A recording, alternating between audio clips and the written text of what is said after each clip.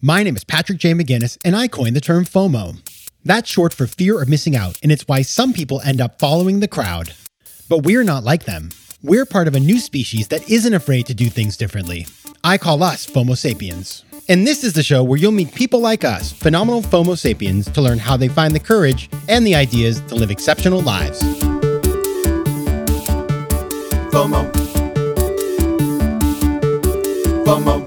Welcome back to another episode of FOMO Sapiens, the show for people who don't just follow the crowd, but instead take their own path to success in business and in life. I'm your host, Patrick J. McGinnis, venture capitalist by day, author and podcaster by night, and FOMO Sapiens, of course, 24/7. Today, we're going to talk about a really cool topic, which is one of my faves, unexpected entrepreneurship. And we're going to mix it up with sleep science and napping, all favorite topics of mine. And we're going to do that with my guest, Dr. Catherine Ham. Now, Catherine Ham is the founder and CEO of Bearable, a New York-based sleep aid company with the mission to make natural sleep available to everyone. By combining sleep science with functional design, Bearable has created a new type of weighted blanket made from nothing other than sustainable tree fabrics. Now, what's really cool about this is Catherine, it's not like she started her career in sleep science. No, she got a PhD in economics from, let's see if I can say this right, Universität Witten-Herdecke, I believe that is in Germany, and she was an economist at the IFC, the International Finance Corporation, which is part of the World Bank, before starting Bearable, because she was traveling around the world all the time and she couldn't sleep. And so I just love the fact that she solved her own problem, found a better way to do things in the weighted blanket industry, and has built this company that is burgeoning. I mean, they are in major retailers across the country, places like Pottery Barn and West Elm. And by the way, Catherine was so nice. She actually sent me one of her blankets. And I have to say, I knew nothing of this weighted blanket thing. It's like seeing The Matrix. I had a dream the first night. I dreamt so deep that I had two separate dreams about my childhood dog. He hasn't been around since about 1994, and it was crazy and it was very restful. So I have no sort of economic interest here in this thing, but I got to tell you, the weighted blanket thing, it's real. So just whoa. Now, on this episode, you're going to learn a bunch of really cool things. First of all, you're going to learn how to deal with disorientation you can feel when you are starting a company or an entrepreneurial venture and leaving behind a very prestigious and safe job, like something that Catherine did at the World Bank. We're going to talk about how you could potentially get really big companies, retailers interested in working with you, even when you're a tiny little startup. We're going to talk about how you can build the knowledge you need to actually innovate and be an entrepreneur in an industry where maybe you don't have the quote unquote expertise. And we're also talk about why Catherine has created a culture of napping at her company and why naps matter. And as regular listeners know, I am a napper for many years, and I love naps. I started in high school. So anything that can get napping into the culture of our world and our business world, I'm a big fan of that. And in fact, my small ask this week is a really easy one. Go take a nap. Just take a nap. It'll be good for you. All right. And now onto the interview. So as you know, I like to start every interview with the same question. And I, of course, asked Catherine exactly the same as always. I started our conversation by asking her, what's the most important decision you've had to make to get to where you are today? Founding my company. And I think for the most important decision was actually getting off the ground when I emptied out all my retirement savings to get the company started in the first place. Okay, let's dig into that a little bit. So what were you doing before you decided to found your company? So I used to work at the World Bank as an economist. So really no entrepreneurial background or intentions, I would say. I had just kind of moved from Washington to India, and I always was a light sleeper, even as a kid. So, but when I was kind of traveling like all across South Asia, either by tuk-tuk on a road, on airplane in Bangladesh, Bhutan, I developed chronic insomnia. So, I mean, like just not being able to fall asleep, waking up multiple times at night, and then just kind of waking up in the morning when it feels like you didn't sleep at all. So it started really affecting me on a deeper level. It's not where, it's kind of just affected my work, affected me as a person. in my personal life. And at that point, I was looking just like literally for anything that could help me sleep better. And I guess we go down the road of looking at like different products, mattresses, pillows, white noise machines, and nothing really helped. And then I came across like an article, like a medical article that I read, where they talked about these heavy blankets. It was the first time that I actually heard about them. And in that article, it was about how these heavy blankets, and when you put an evenly distributed weight on your body, how it helps with sensory disorders and autism. But basically, on the end of the article, there was a small sentence that the same mechanism potentially could also help adults sleep better. And I was like, okay, I don't have anything to lose at that stage. I tried basically everything. And I ordered one of these weighted blankets from a German pharmacy, a specialty store, because at that point it was such a medical niche product that we just couldn't order it online. It took 6 weeks to come. And it was really one of these ugly orange on one side, blue on the other side. Not really great fabrics, filled with plastic beads, but it was like incredible how it made me sleep. I tested it on a Saturday afternoon and I slept for 4 hours just on a nap, like just napping for 4 hours, which never happened to me before. And that was the end of the point where I'm like, okay, I need this product. And I thought also at that point, like that now all my sleep problems are solved. I'm just using that weighted blanket and I can move on with my life. But then just kind of the next night, I kicked it off the bed because it was just simply too hot. And then obviously it makes sense because if you have 20 pounds of plastic beads on your body, there's just no way to have a breathable or kind of comfortable sleep experience. And at that point, I started looking and I thought, okay, this product has been out since more than 30 years. It's not that I invented weighted blankets. Someone must have done something about it or, kind of taken the next step of innovation. It turned out nobody actually had done anything. And that kind of was the start of Bearby as a company, just that realization that there was no solution out there for a better product. It's amazing. It's amazing how I love that you're I can only imagine you're traveling around the world and you don't know this about me, but I'm actually a consultant to the World Bank. So I know a lot about the World Bank and I know how you're like constantly jet lagged. Every time I go on a trip to Africa or Asia, it's like you're in Bangladesh and you can't sleep and you're working really hard and it messes with your system. And then you see this article and you're like, and it comes from your homeland of Germany. So it's like almost perfect that you sort of are tied into this whole thing. Now, the thing is, though, about the World Bank, love the World Bank. People at the World Bank are not risk takers. Like it is a place where you go, you stay for your career. You're an economist, so you're like you know the numbers and how they work and what percentage of businesses fail.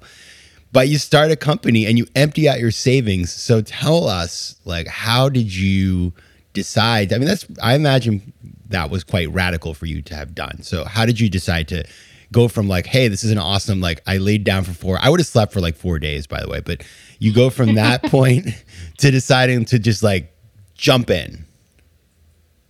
It's actually funny that you bring that up because once I had kind of handed in my resignation, the HR department of the World Bank kind of because no one resigns from the World Bank, they're like, "But are you retiring or are you leaving the World Bank?" I'm like, "No, I'm not. I'm So not funny. retiring. I'm really leaving because really nobody leaves." So I think at the beginning, I thought more about it as a project. And I always also thought if this doesn't work out, I just come back. And so I kind of did the math and I was like, I give myself a year to get it off the ground. And then if it doesn't work out, that's at least to have a good learning experience. And then, I mean, at that point, I was also working a lot on the entrepreneurial side with SMEs.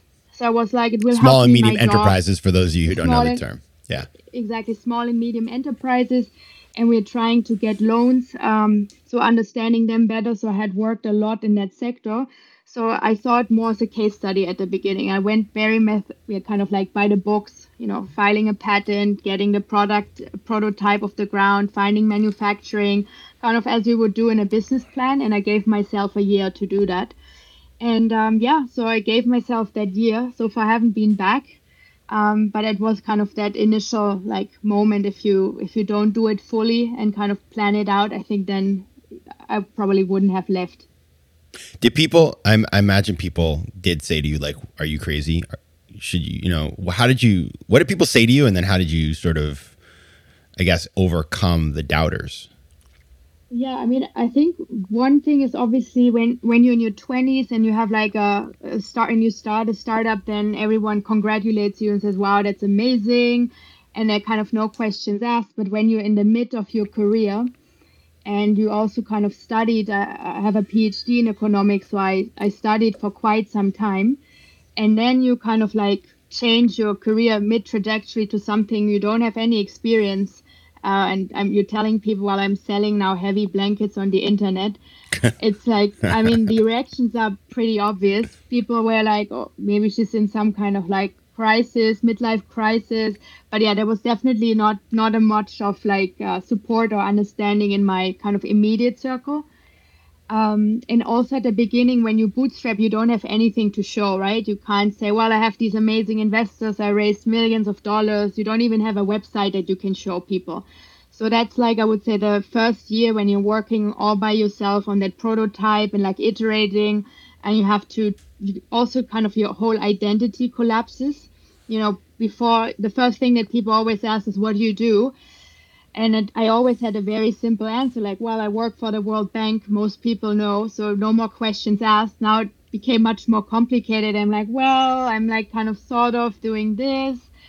So, but I think it's kind of not exposing yourself too much to that early criticism and having that timeline in your mind. I think that's so important. So I'm like, okay, I can take this for one more year. So you get kind of all the negative feedback. But then I think like putting that fixed deadline, which was like a year for me, and then you're a bit in a tunnel vision where you're like, okay, I can take all these things for a year, just bring it on. I think that's really important, or at least that helped me of kind of like blending out all these negative voices that I got. FOMO. Quick math. The less your business spends on operations, on multiple systems, or delivering your product or service, the more margin you have and the more money you keep. But with higher expenses on materials, employees, distribution, and borrowing, everything costs more. So to reduce costs and headaches, smart businesses are graduating to NetSuite by Oracle. NetSuite is the #1 cloud financial system, bringing accounting, financial management, inventory, and HR into one platform and one source of truth. With NetSuite, you reduce IT costs because NetSuite lives in the cloud with no hardware required, accessed from anywhere. You cut the cost of maintaining multiple systems because you've got one unified business management suite. And you improve efficiency by bringing all major business processes into one platform, slashing manual tasks and errors. Over 37,000 companies have already made the move, so do the math. See how you'll profit with NetSuite. And with rising prices everywhere you look, you gotta do the math and save money. Good news, by popular demand, NetSuite has extended its one-of-a-kind flexible financing program for a few more weeks. So head over to netsuite.com/FOMO. That's netsuite.com/FOMO. netsuite.com/FOMO. FOMO. You make a really good point there, and one that I've talked about in the past, which is the identity bit. Like, people think, the hard part of being an entrepreneur, it's like, well, I can't predict my earnings, or I could fail, or I have to work really hard. And yeah, those are hard parts. But there's this part, especially for somebody like you who went and got a PhD, you're working at the World Bank, which that's very prestigious, and you're staying in the nice hotels, and you're meeting with finance ministers of countries, and it's a really prestigious role. And then you go from that to basically like you have your business card with your brand you've just made up, and people are like, you've got it on moo.com, and people are like, well, okay then. And so it is, when I left my Wall Street job, I was like, well, I'm in private equity. I thought I was quite an important guy. And then you're like figuring it out. People definitely, they do look at you like, oh, wow, it's kind of sad. Like, I wouldn't want to be in his shoes. Like, oh, that's terrible. And so that can be very disorienting, because it's one thing if you have like nothing to lose and you've like, you sort of like, either you've made a lot of money and so it's like, well, who cares? Or you're just kind of starting out in your career. And so you're like, well, whatever, I haven't done anything quite yet. But if you are in the middle stage there where you have like a very solid career and a path and an identity, it can be extraordinarily disorienting. Thankfully, you stuck it out. So tell us now, where is the company today?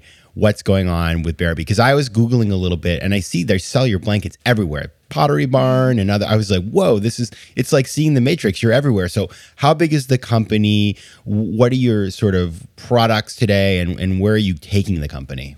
Yeah, I mean, we got approached quite early on by retailers. So West Elm reached out after just I think 4 months in business, where it was like that must be some fake email, and the buyer was asking like, I want to see your blankets. We've been looking for sustainable product, and we were looking into weighted blankets. Can we come to your showroom?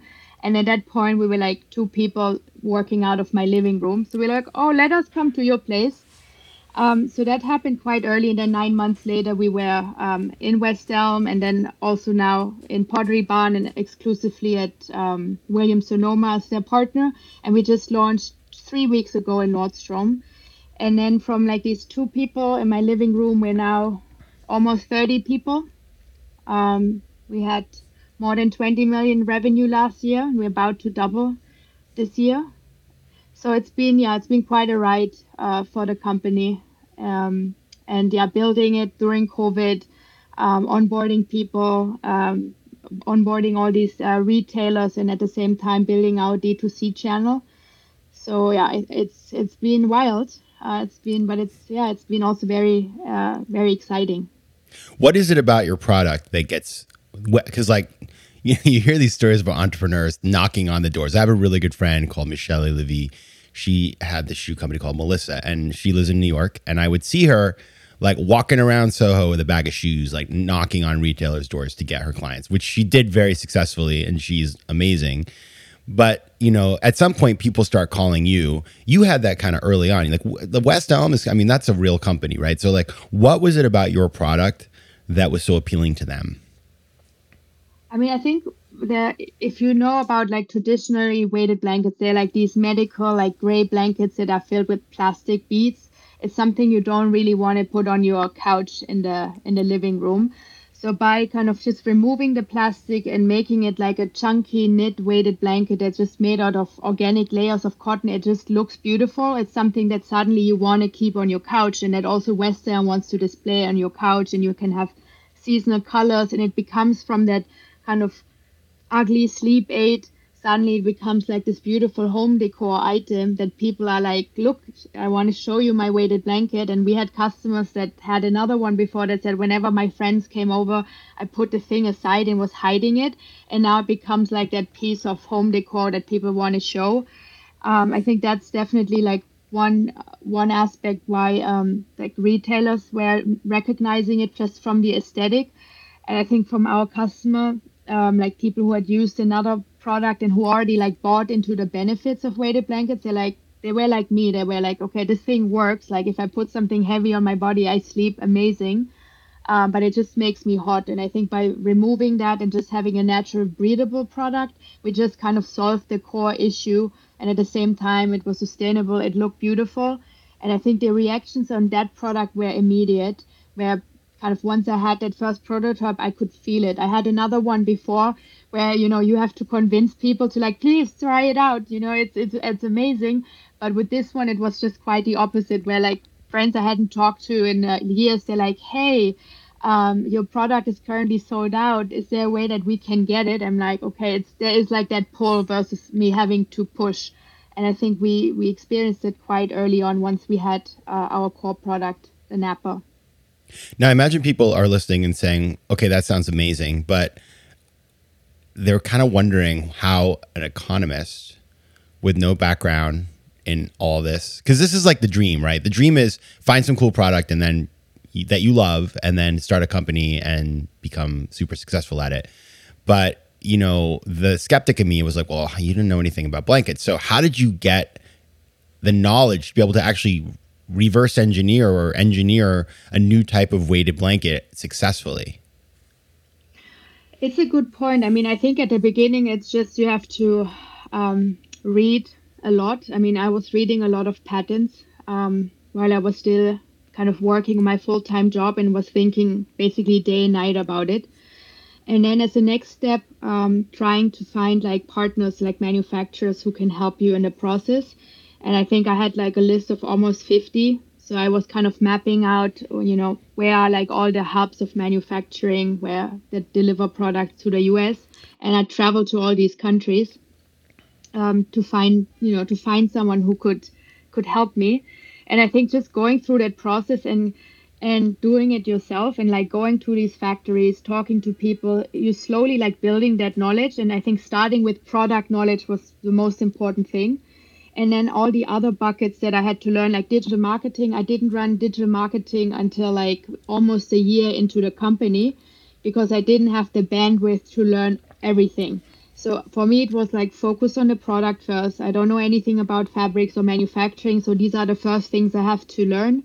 And if I don't kind of have that basis covered, then it doesn't make sense for me to already learn about digital marketing, branding, all these other things that you need for business. So I think it's just breaking it down step by step. And it's also not so overwhelming where like, oh shit, I have to do 8 things at the same time. It's like, no, just get the product and then figure out how you ship the product once you have it in a warehouse. And and I think kind of taking it step by step helped me, even though I didn't have any background in textiles. Did you ever think like, oh man, I need a co-founder. This is so lonely. Because a lot of times I think about just keeping at it, especially when you're, for example, you said you didn't do digital marketing for a year. Some people would be completely overwhelmed at that prospect and just, feel like, oh my goodness, I'm missing out. I have to do this tomorrow, but I don't know how. And then try to go find somebody to do it. Did you feel like ever the desire to like go and find a co-founder, or were you comfortable just sort of taking it bit by bit and giving yourself the space? Yeah, I would have loved to have a co-founder, especially like in these early days. Digital marketing, for example, that's another, like just building up a website. And I made so many mistakes also along the journey and getting that done. So it would have been great to have someone. But on the other hand, I think if there was no one naturally who I knew, because I guess also it was out of my natural network, if I would have been kind of in that industry before, but none of my friends at the World Bank knew digital marketing either. So just kind of naturally, I didn't have someone. But what I did though is kind of sometimes reaching out to people like cold on LinkedIn who I knew, and even just in the early days when I needed someone to give me some advice or consulting hours on identifying the right people. And I still do that when we hire someone. It's like, hey, I'm not the best person, for example, for SEO, but I mean, you run your business just on SEO. Can you help me interview? Can you help me find the right person so I don't make these mistakes anymore? So I think kind of hanging along and asking for favors, that definitely has helped. FOMO. Tudo bem, meus queridos Fomo sapiens? Now that right there was Portuguese, and as you know, I love speaking foreign languages. But I'm not alone. 1 in 5 Americans have learn a new language on their bucket list. If that's you, make 2024 the year you finally check it off that list with Babbel, the science-backed language learning app that actually works. Don't pay hundreds of dollars for private tutors or waste hours on apps that don't really help you speak the language. Babbel's tips and tools are approachable, accessible, and delivered with conversation-based teaching so you're ready to practice what you've learned in the real world. Now, FOMO Sapiens, you know I speak 4 languages, and it takes work to stay on top of them, especially with French. C'est difficile. But with Babbel, I'm able to practice practical conversations that I can actually use in the real world. Here's a special limited-time deal for our listeners. Right now, get up to 60% off your Babbel subscription, but only for our listeners at Babbel.com/FOMO. Get up to 60% off at Babbel.com/FOMO. That's spelled BABBEL.com/FOMO. Rules and restrictions may apply. FOMO. I like that you cold call people on LinkedIn. I've seen really successful CEOs. I have a good friend who's the CEO of a company that's worth like $2 billion. Some of his best hiring was just finding the person he wanted on LinkedIn and just reaching out. And so, it doesn't have to be LinkedIn, but being unafraid to ask people even a cold call for help, it's a superpower. It's not necessarily comfortable, but it's incredibly powerful. Now, you did something else that is very much something that us FOMO Sapiens love, which is you encourage napping at your company. And I actually did a whole segment a couple months back with one of my guests about Greg McEwen about napping. I'm a napper I don't know about you, but my sleeping during COVID got all messed up, right? I've been a napper since I was in high school. I discovered the power of naps when I was like 16. And so I nap frequently. And I think it's a really powerful way of, if you don't get the sleep at night for whatever reason, just getting the sleep during the day. So I love the napping. And when I was reading about you, I read that you have instituted this culture of napping. So by the way, if you need a co-founder, I'm here for you. I'll be your co-founder so I can take all the naps with you. But tell us about that, because that's it's a really interesting thing you've decided to do.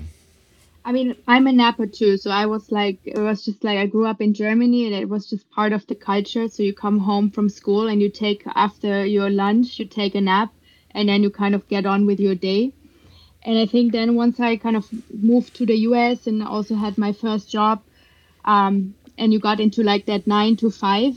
And it's also, it's basically you're not really productive, or I wasn't productive in that time. So I actually lived very close by to the World Bank, and I was always sneaking out like on lunchtime. I'm going quickly grabbing a salad, but then I also quickly, because I lived 3 minutes away, I took a 20 minutes nap. And it wasn't that I was lazy, but then because afterwards I was fit, I was back on the task, and I didn't kind of, sit around for an hour just like surfing and browsing, and I knew I wasn't there mentally to, but I never could be open about it. So there was still like that stigma around, which I think is still there. If like you nap, it's like a baby or you're being lazy. So that was something where I'm like, I don't want to have in my own culture where you have to justify. And I think that it's a level of like trust. If you have good people, I think they will not abuse that level of trust. And it's for us, it's not really napping on the job. It's more about flexibility. I actually don't believe like on kind of like these nap rooms. I think more about it in terms of core working hours. So do you have because there's some people who want to get things done in the morning and they're incredibly productive in the morning. But then some people just are not productive in the afternoon, but they're really productive at night. So we were thinking about how can we enable like this time that we have that we can basically cater towards both kind of archetypes of people. I'm the nap type, so I'm heading out, taking a nap, and then I do some additional work later on. And I think what also helped us, now we are starting at 11 and then we leave at 1:30. That's where our core working hours are. And we basically try to have all our calls within that time frame. And it also kind of, sometimes you have these awkward breaks. So you're like, okay, I have another call, but I only have 30 minutes in between. So it's like, it's not really enough time to get something done. So we eliminated that as well. And so I think it helped us kind of being productive when we're there, we're really present and we talk and we kind of fully engaged. But then it also gives us the time to whatever we want to do before and after. And for me, it's taking the nap and being open and don't have to sneak out anymore around lunchtime to hide take a 20-minute nap break. So you have that period of time from 11 to 1:30 that everybody's on call no matter where they are in the world. And so you make sure that there's like a common time when you can communicate. But then other than that, the people are able to kind of work on their own time. And as long as they get things done, they can take all the naps they want. Is that how it works? Yeah. Yeah, that's basically how we are. I think kind of just having clear communication. So we have check-ins and check-outs at the end of the week, so everyone knows. We also we have like our tasks mapped out, so it's accessible to everyone. So everyone knows what I'm working on, what I want to accomplish by the end of the week. And so we have that very transparently mapped out. And so I think then it doesn't matter when you get your things done, as long as you get those done. I love that system. It's kind of awesome because it's a perfect combination of like highly structured, engineered with like extraordinarily flexible all at the same time. It's like you've got the German approach and then like the Southern European approach all at the same minute. Not to pick on anybody. Now, Catherine, you're very clearly a Homo sapiens, which is awesome, but you're also still human and humans can get distracted. So what do you do to stay focused, on that, the times when you need to really be supercharging your productivity? There are a couple of things. So first of all, I'm actually I switched to getting up really early. I used to be working more late at night, and now I tried a new approach where I'm getting up at 5 and I actually go to bed earlier. So, and I think before I go to the office now, I have most of my work where I want to do some more deep thinking done already at the beginning of the day. And I know some people like say, well, I want to sleep in, but I think I would recommend everyone to give it a try, because like just that good feeling of like having kind of done some deep thinking already that's not interrupted, and just blocking like these 2 hours off where there are no calls and no one wants anything from you. I get more stuff done than sometimes like during a whole work day. That really made a difference. And then you get earlier tired. So then I go home, I take a break, I take a nap, and then I go to bed earlier, but I kickstart my day quite early. I'll never do that, but I'm glad it works for you. I hate going to bed early. All right. The company is Bearaby. You can find more at bearaby.com. That's BEARABY.com. Also, you can find Bearaby on socials at mybearaby. Catherine Ham, thanks so much for being here. Thanks for having me. If you like today's show, please be sure to rate it and recommend it to your friends. And as always, you can find me on Instagram at Patrick J. McGinnis, on Twitter at PJ McGinnis, and on the web at FOMOSapiens.com or PatrickMcGinnis.com, where you can get all kinds of free resources to live a more decisive and entrepreneurial life. FOMO Sapiens is recorded in New York City. Theme music is by Mike McGinnis, and editing and post-production is by Josh Elstro. If you like today's show, please be sure to rate it and recommend it to your friends. And as always, you can find me at FOMOSapiens.com and at PatrickMcGinnis.com. To advertise on FOMO Sapiens, reach out to contact@FOMOSapiens.com. FOMO.